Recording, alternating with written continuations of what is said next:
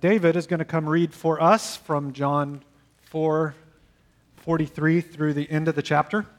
Come on up, brother. Now, as he's coming, if you're new with us here, our habit is to simply open the Bible, take the next chapter of the book we're going through, the next section, and study it together and seek to uncover what it says. So let's listen as David reads for us. So John 4:43 to 54.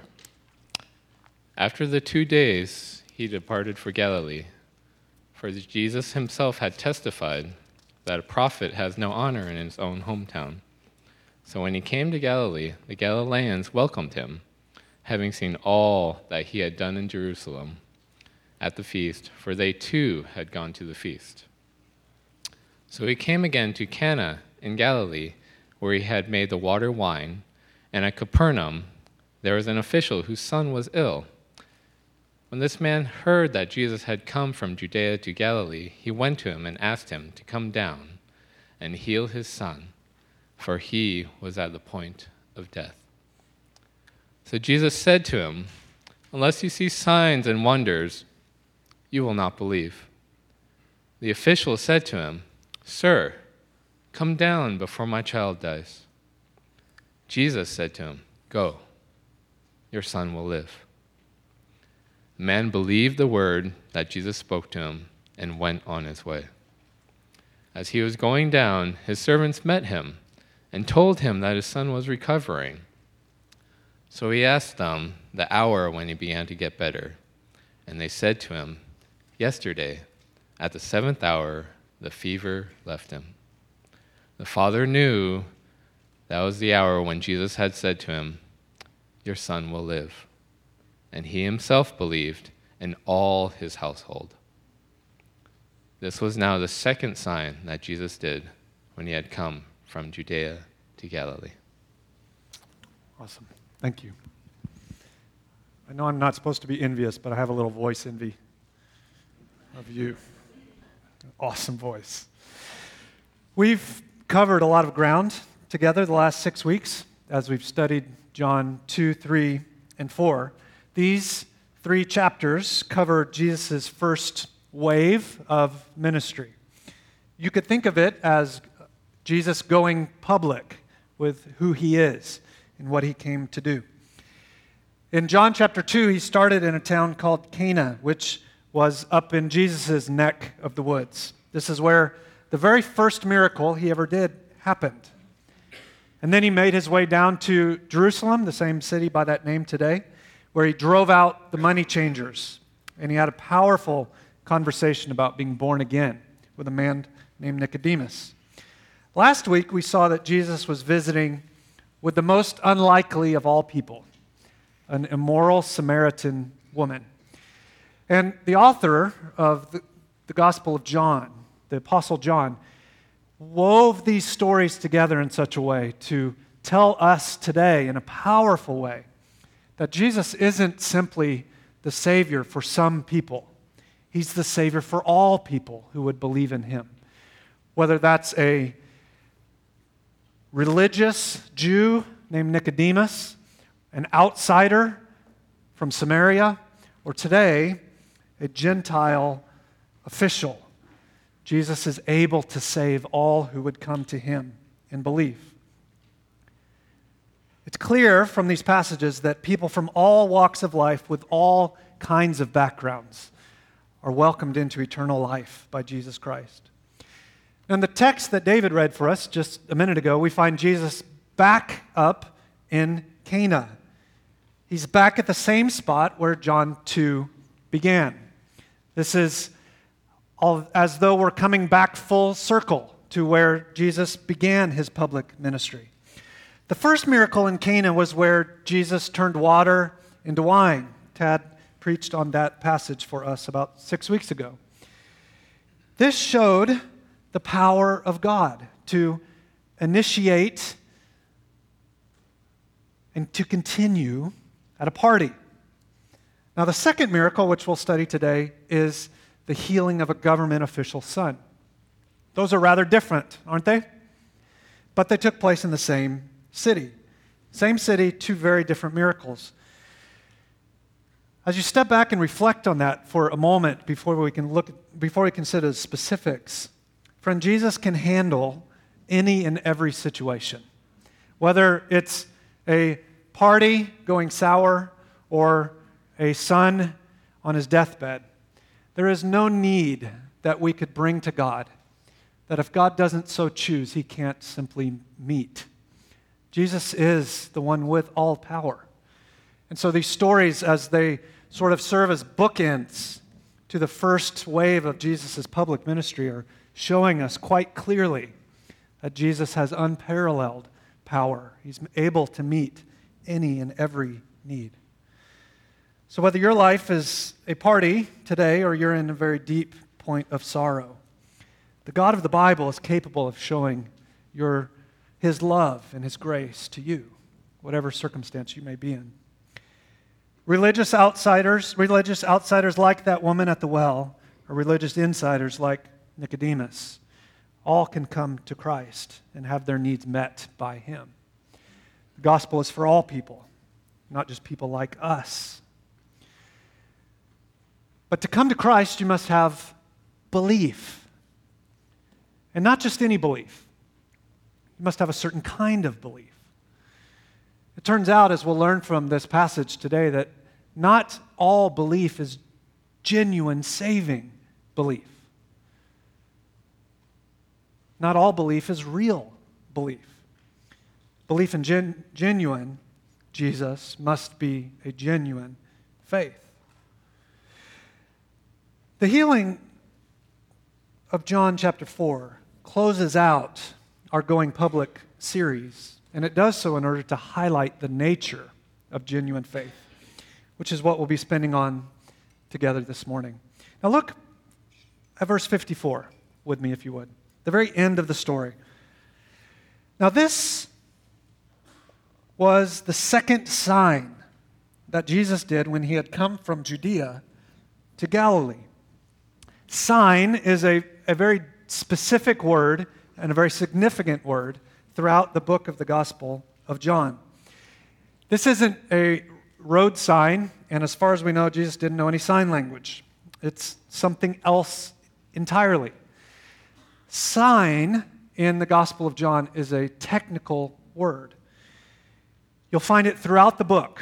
It is one way in which the author wrote or even organized what he wrote. Signs were powerful miracles done by Jesus as proof of his identity and as a demonstration of his mission. They showed that Jesus is in fact the King and that he's bringing in himself a kingdom in which broken things are being put back together. A kingdom in which eventually, when he's with his people forever, everything is as it should be, as Tad prayed about earlier this morning. This kingdom is marked by truth and wholeness, not by lies and destruction. Now, these signs were always about something in particular. And toward the end of the book, we find these words in John chapter 20.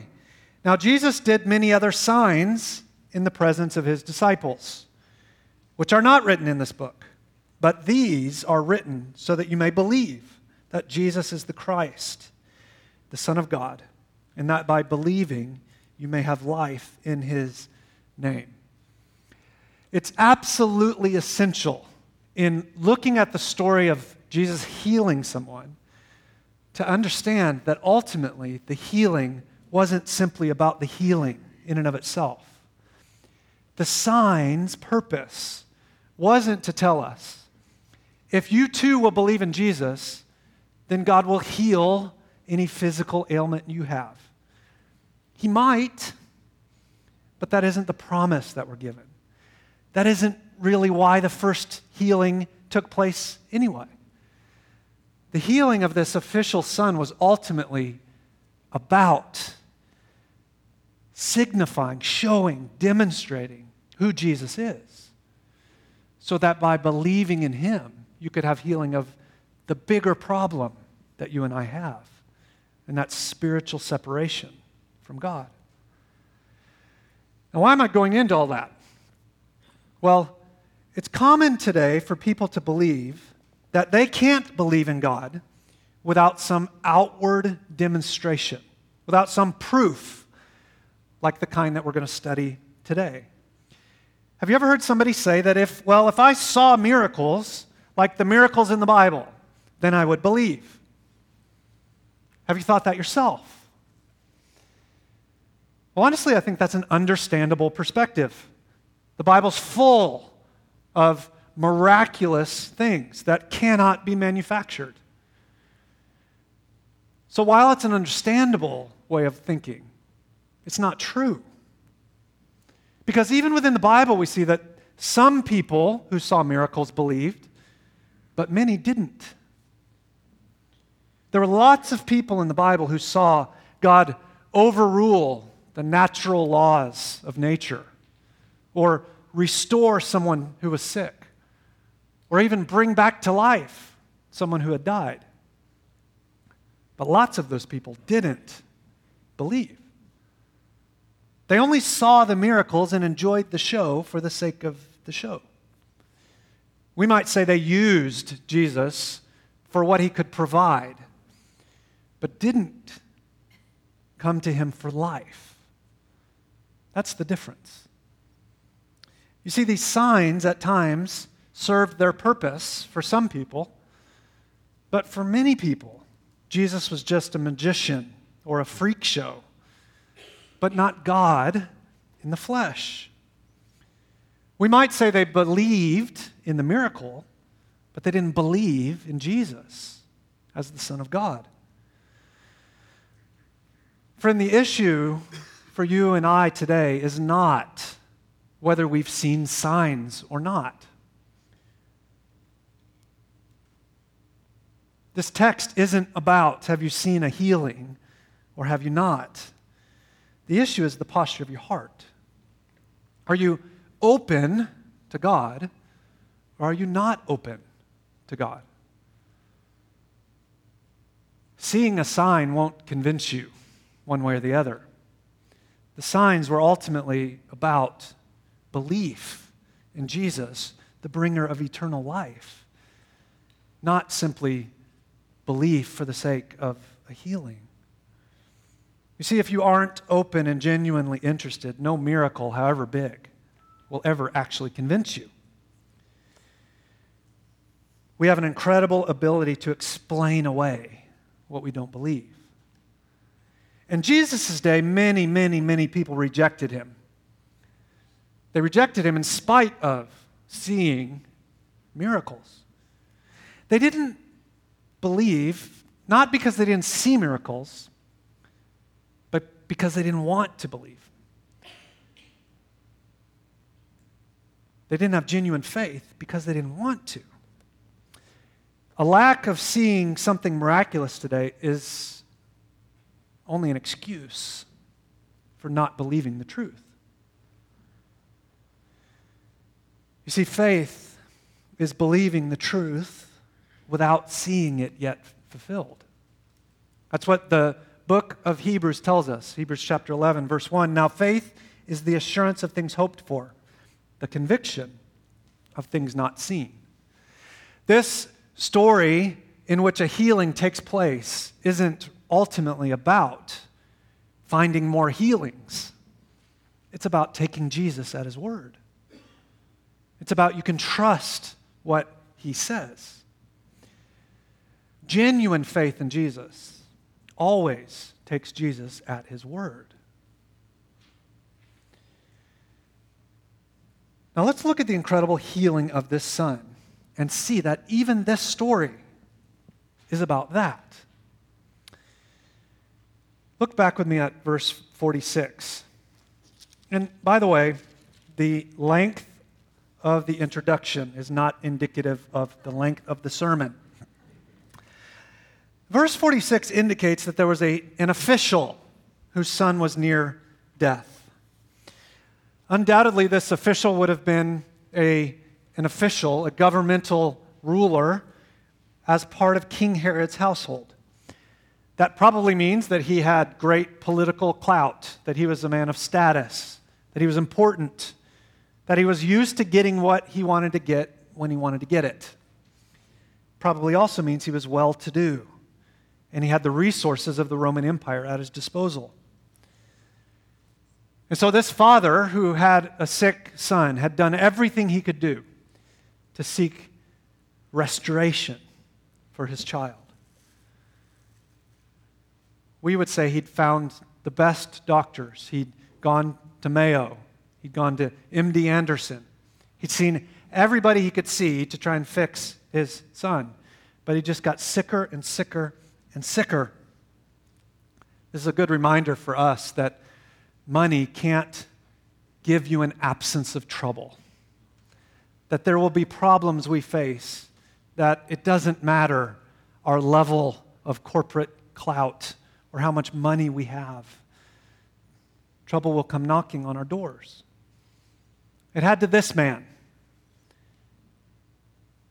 Religious people in Jesus' day thought that Jesus was for them, not for those people. And yet, this guy, who was a Gentile, an outsider, came to Jesus.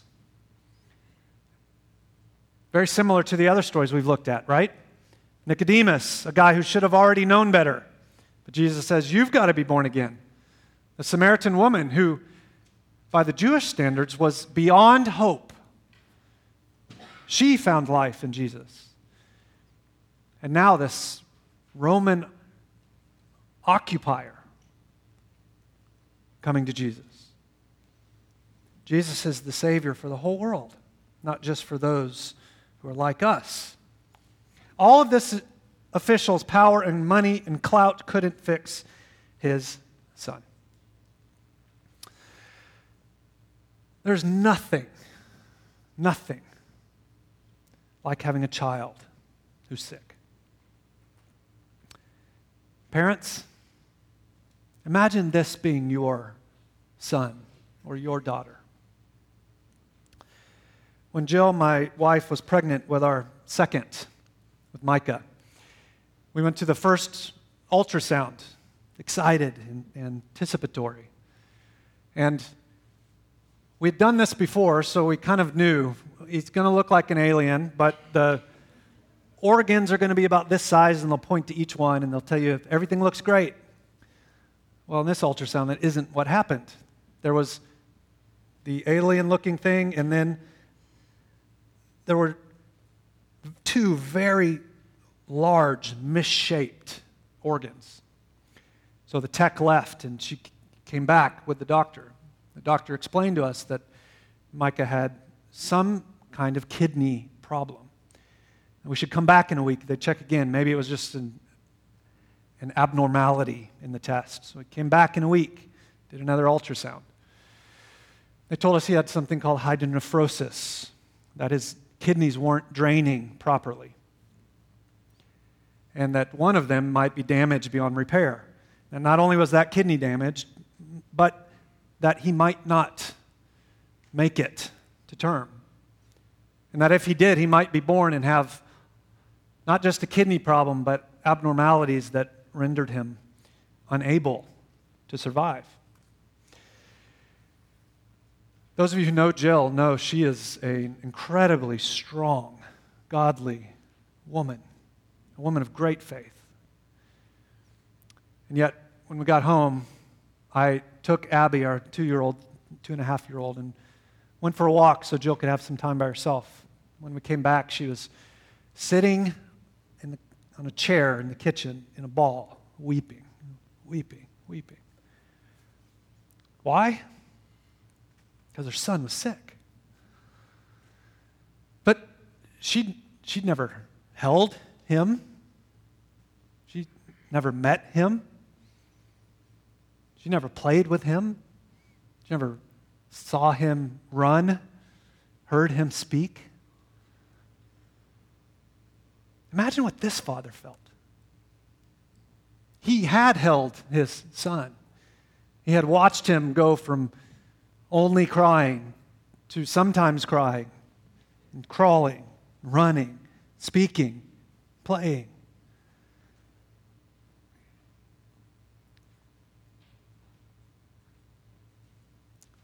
But then he watched this son get sick. He watched his son first begin to cough, and then take on a fever, then wind up confined to a bed. Eventually, he's past the point of being able to speak. This father had held his wife as his wife had wept. He had taken every resource he had, and yet nothing was helping. But now he heard that guy named Jesus who had been in Cana before, and he'd turned water into wine. Maybe he could do something. If he can take water to wine, maybe he can take nearly dead boys and bring them life. And so he did what every father would do. He got on his horse and he sped away. Traveled the 23 miles from Capernaum to Cana. Ran up to Jesus and said, Jesus, would you heal my son? We've done everything we know to do. There's nowhere else to turn. Can you help us? Would you heal my son? Now look at Jesus' response in verse 48. So Jesus said to him, unless you see signs and wonders, you will not believe. If you're bored with the Bible, you're not actually reading the Bible. This is one of those moments where Jesus does not fit the modern paradigm of who Jesus is. A father is begging him to bring life back to his son. And Jesus, seemingly, rather coldly, says, if you don't see signs and wonders, you're not going to believe. It seems rather cruel at first glance, doesn't it? A couple things that might help. The New Testament was written in Greek, and you can't tell this very plainly in English, but the you in that verse is plural. So here's what that means.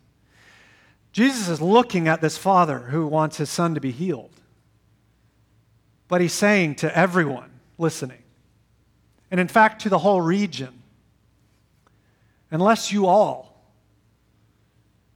from the south, you know what to say. Unless y'all,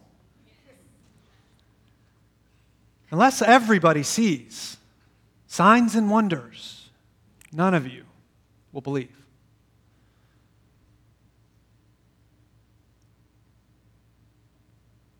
Jesus is saying to that man and to everybody else who was listening, you all should think less about miraculous signs and wonders and think more about me. You're looking and staring and longing for big miracles, but you don't seem to really want anything to do with me. They weren't interested in whether Jesus was who he said he was. All they wanted was his tricks. You see, Jesus is pointing out the shallowness of belief. A belief that just believes in the miracle, but not in the person of the miracle. They were curious and intrigued, but had no interest in surrendering to who Jesus was. They were motivated by selfishness for what Jesus could do for them, not genuine spiritual interest. I wonder, can you relate? Does that describe your current posture toward God? I'll take the benefits of Jesus, but I'm not interested in Jesus himself. That's a kind of belief, but it's not a saving belief. Now, why does Jesus respond that way? Why does Jesus say, unless you see signs and wonders, you're not going to believe? Again, it seems rather cruel at first read. Let me give you two reasons. One, because a desire to get things from Jesus without a desire to know him, to love him, to serve him, to follow him, isn't real belief. It's not real faith. And so it was loving for Jesus to say to them, you don't really believe. It was the most helpful thing he could possibly say, because he came to give eternal life. But a second reason is, think back with me if you were here a week ago. Where has Jesus just been? He'd been in Samaria. Now, Samaria was full of people who weren't supposed to believe, people who were outsiders, people who had cut up their Old Testament and only believed in the first 5 books. They rejected all the rest. People who didn't have genuine belief. And yet what happened? Jesus spoke words to a woman at the well, and she came to saving faith. And then she went and told her town, and a whole bunch of people from her town believed. They believed in the absence of signs and wonders. And yet now Jesus has left those half-breed Samaritans, traveled back into his home town, into his home region, and he's finding the rejection of his own people. They're not believing, even though they've seen signs. May that be a powerful lesson for us. We ought to be more like the Samaritans than like the people who think of themselves as religious insiders. Jesus didn't heal anybody in Samaria, and yet many came to believe. Friends, we might say it this way today. There's no friends with benefits with God. God expects, God deserves, God demands complete allegiance, or you don't get any of him. Now, if that's hard to grasp, those of you who are married, or even those of you who aren't married, this concept should seem rather plain. A wife who is jealous that her husband not sleep around, we would call that good and normal, right? The God who created you is jealous that you worship only him. That is also good and right and normal. You must commit to him to be given life from him. Now, the Father's response to Jesus' rather abrupt statement is even more shocking. Look at it in verse 49. The official said to him, "Sir, come down before my child dies." This shows such incredible humility. Remember who he is. This is a guy with clout. Jesus is a poor, Jewish, uneducated nobody. And yet this man with money and power and status doesn't say to him, "Who do you think you are? How could you talk to me like that?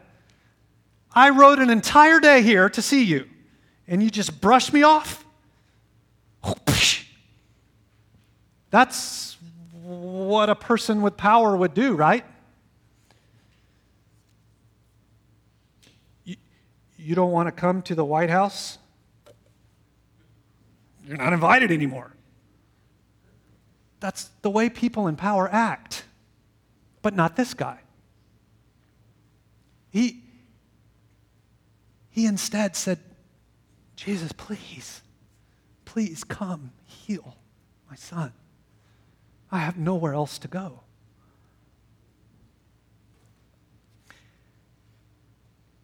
This official shows a spark of genuine faith. Faith that would later fan into a flame of biblical saving faith. You see, this guy had come to the end of his rope. He had reached a point of humble desperation. And that's what Jesus responds to. That's what Jesus always responds to. Look at verse 50. Jesus said to him, "Go, your son will live." The man believed the word that Jesus had spoken to him and went on his way. Friend, if you're here today and you're not a Christian, understand that the kind of prayers that God answers are not prayers that come from people who deserve Him to do something. They're not prayers that come from those of us who have cleaned ourselves up, who have stopped our most obvious bad habits, who frequent this room, who put money in the offering plate, who don't have sketchy pasts. The prayers that God responds to are the prayers of people who know, I've reached the end of myself. I have nowhere else to go but to God. God responds to the prayers of desperation, the prayers of the humble, the prayers of people who know. Jesus doesn't have to do anything for me, but He seems like an awfully great guy. So God, I've got nowhere else to turn. Would you help me? And so Jesus said, go, your son is healed. If you'll come to Jesus with a posture of humility, there's nothing Jesus can't do for you. Now here's the most critical part of the entire story. And it's one that's simple and easy to miss. The Father's request wasn't, Jesus, would you heal my son? It was more than that. It was, Jesus, come back with me to Capernaum, because there my son is, and would you heal him? Did you catch that little detail? And yet, what did Jesus do? Jesus simply said, go. Your son will live. Now, so what? The boy wasn't healed by Jesus' touch. He was healed by Jesus' word. Jesus had no need to go to Capernaum. From 23 miles away, He could simply say to the Father, your son will live. And that was enough. The Word of God carries, indeed it is, the very power of God. What Jesus speaks is what God does. Could Jesus have touched and healed? Sure. But the words of God are the very power of God. Go, your son will live. Now, we can't dwell here long, but imagine back at the house, 23 miles away. Mom is probably up in the bed with the son, holding him. The servants are bringing cool washcloths, wiping them on this son's head, trying to bring down his fever. But he can't even talk anymore. He's on the very cusp of death. But all of a sudden the fever breaks. The sweat stops pouring. The paleness begins to change back to flesh. The boy sits up, begins to speak. Mom is cautiously optimistic at this moment, but pretty soon he's up, running around. By the time the father is there the next day, the whole town is amazed. The boy on the brink of death is back. And so the family runs to meet the father and tells him, you're never going to believe what happened.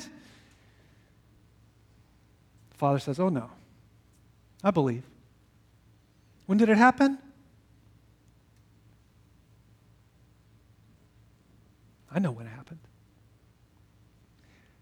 I was back in Cana, and this guy named Jesus spoke words, and he healed our son.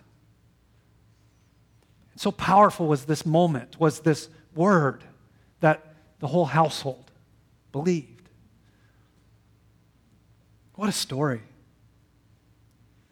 A boy who was about to die was restored by the word of Jesus. Friend, genuine faith in Jesus always takes Jesus at his word. And this kind of faith centered on the words of Jesus, always grows when it's stretched. If you look closely at verse 50 and closely at verse 53, you'll find something that seems kind of odd. It says in both cases that he believed, that the official believed. What's up with that? I think, after chewing on this all week, that what's being said is that in verse 50, the official believed the word that Jesus spoke. He took what Jesus said at his word. But in verse 53, he really believed. In other words, biblical trust in Jesus takes Jesus at his word. But when it's strained and stressed through trial and hardship,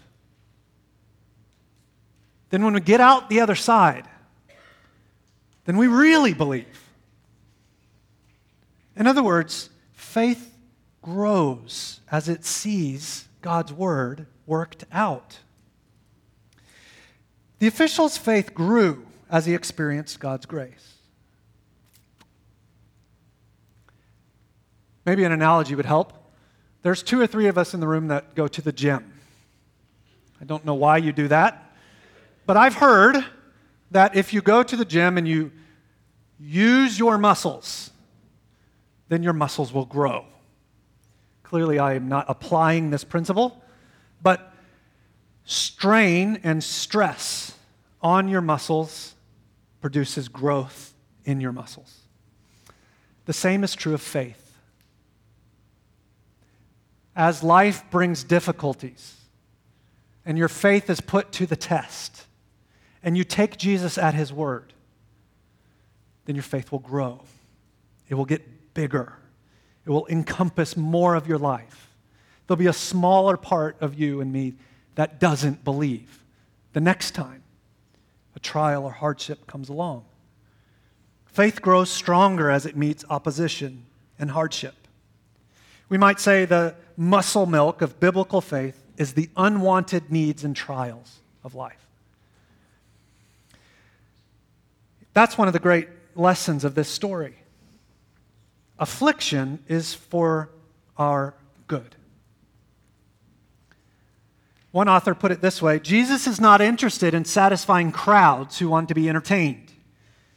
He's interested in sinners who feel their need and are prepared to take him at his word.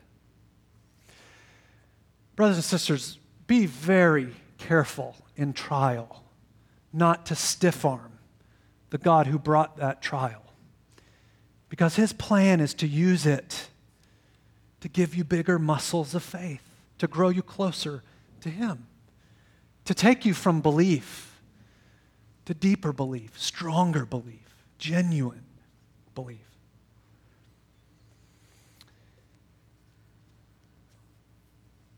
One of my closest friends is a dead guy named J.C. Ryle. Now, he talks to me. I don't talk to him. But he says that affliction is one of God's medicines. That is so true. God uses difficulty, trial, hardship to move us from belief to deeper belief. And how does that journey, how do we transverse it? We do it by taking God at his word, by trusting him, by believing what he says is true. Affliction brought this man, this official, to meet Jesus. Think of what had happened if the boy had never gotten sick. Likely he never would have gotten on the horse, never would have traveled to Canaan, never would have met Jesus, never would have believed him, never would have traveled back to Capernaum, never would have shared Jesus with the whole house.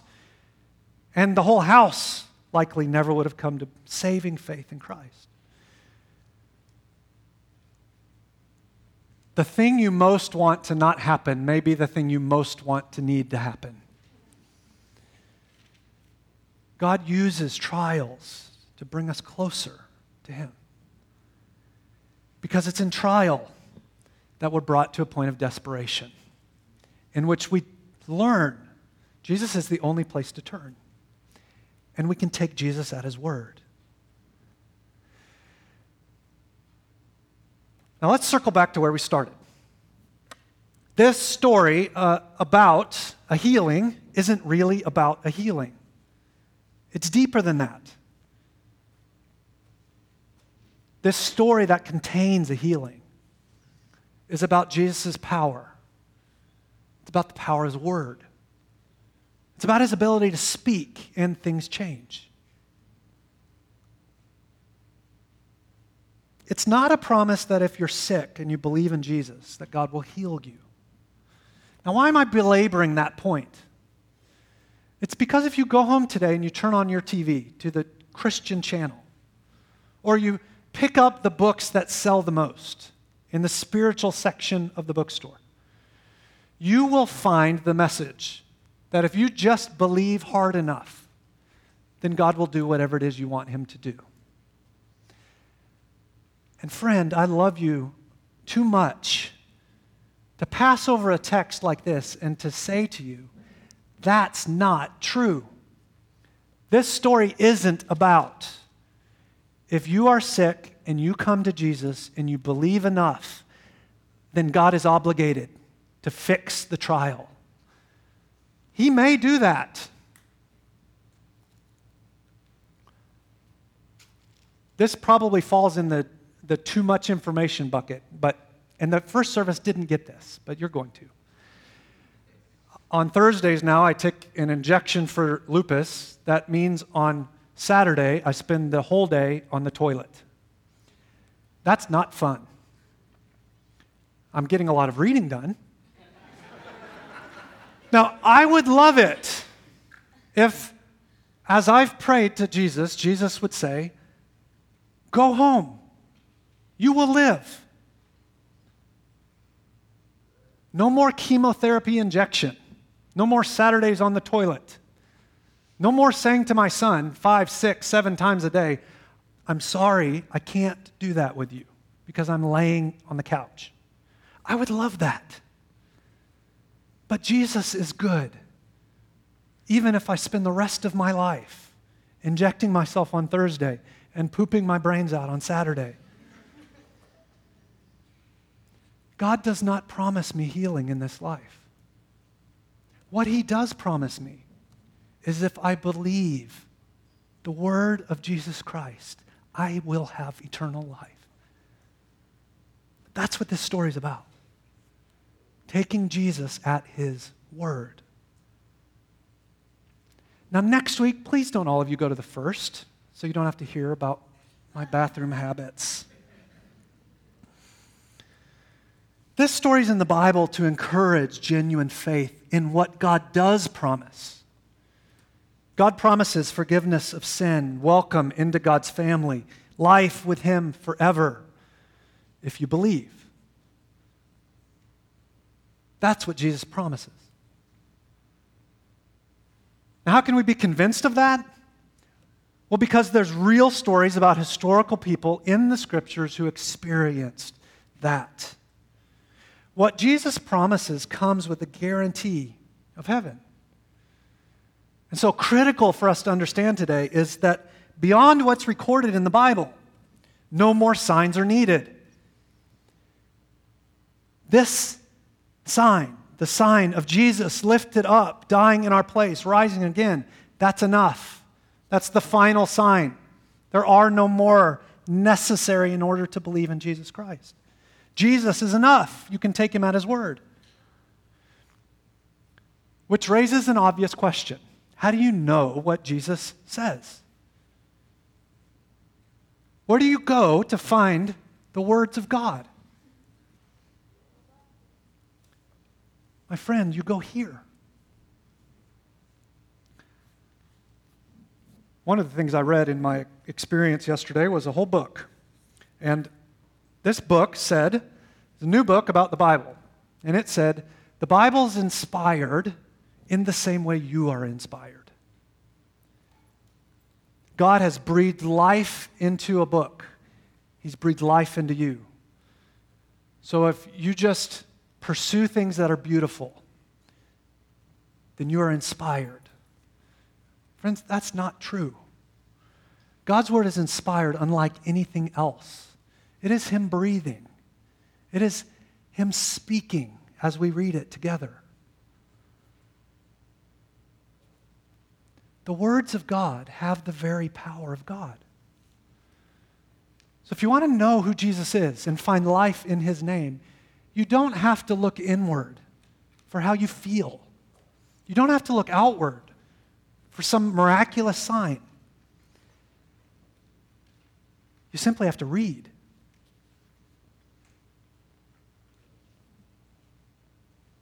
That's what Romans 10, verse 17 says. So faith comes from hearing, and hearing through the word of Christ.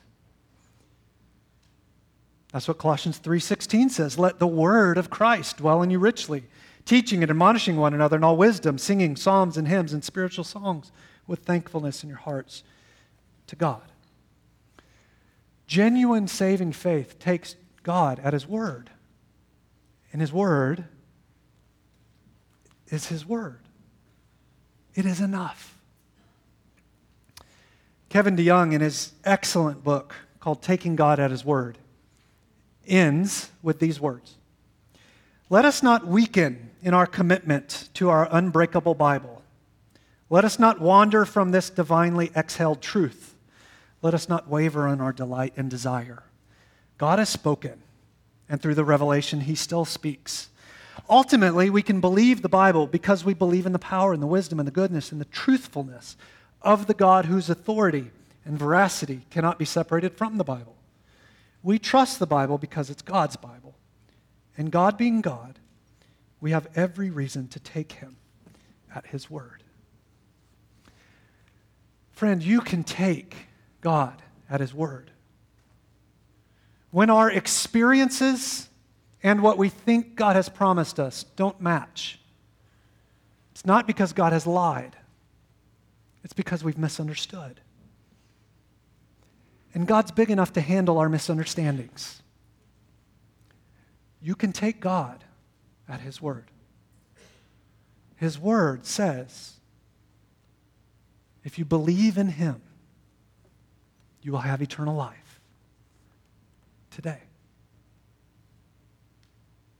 Let's pray.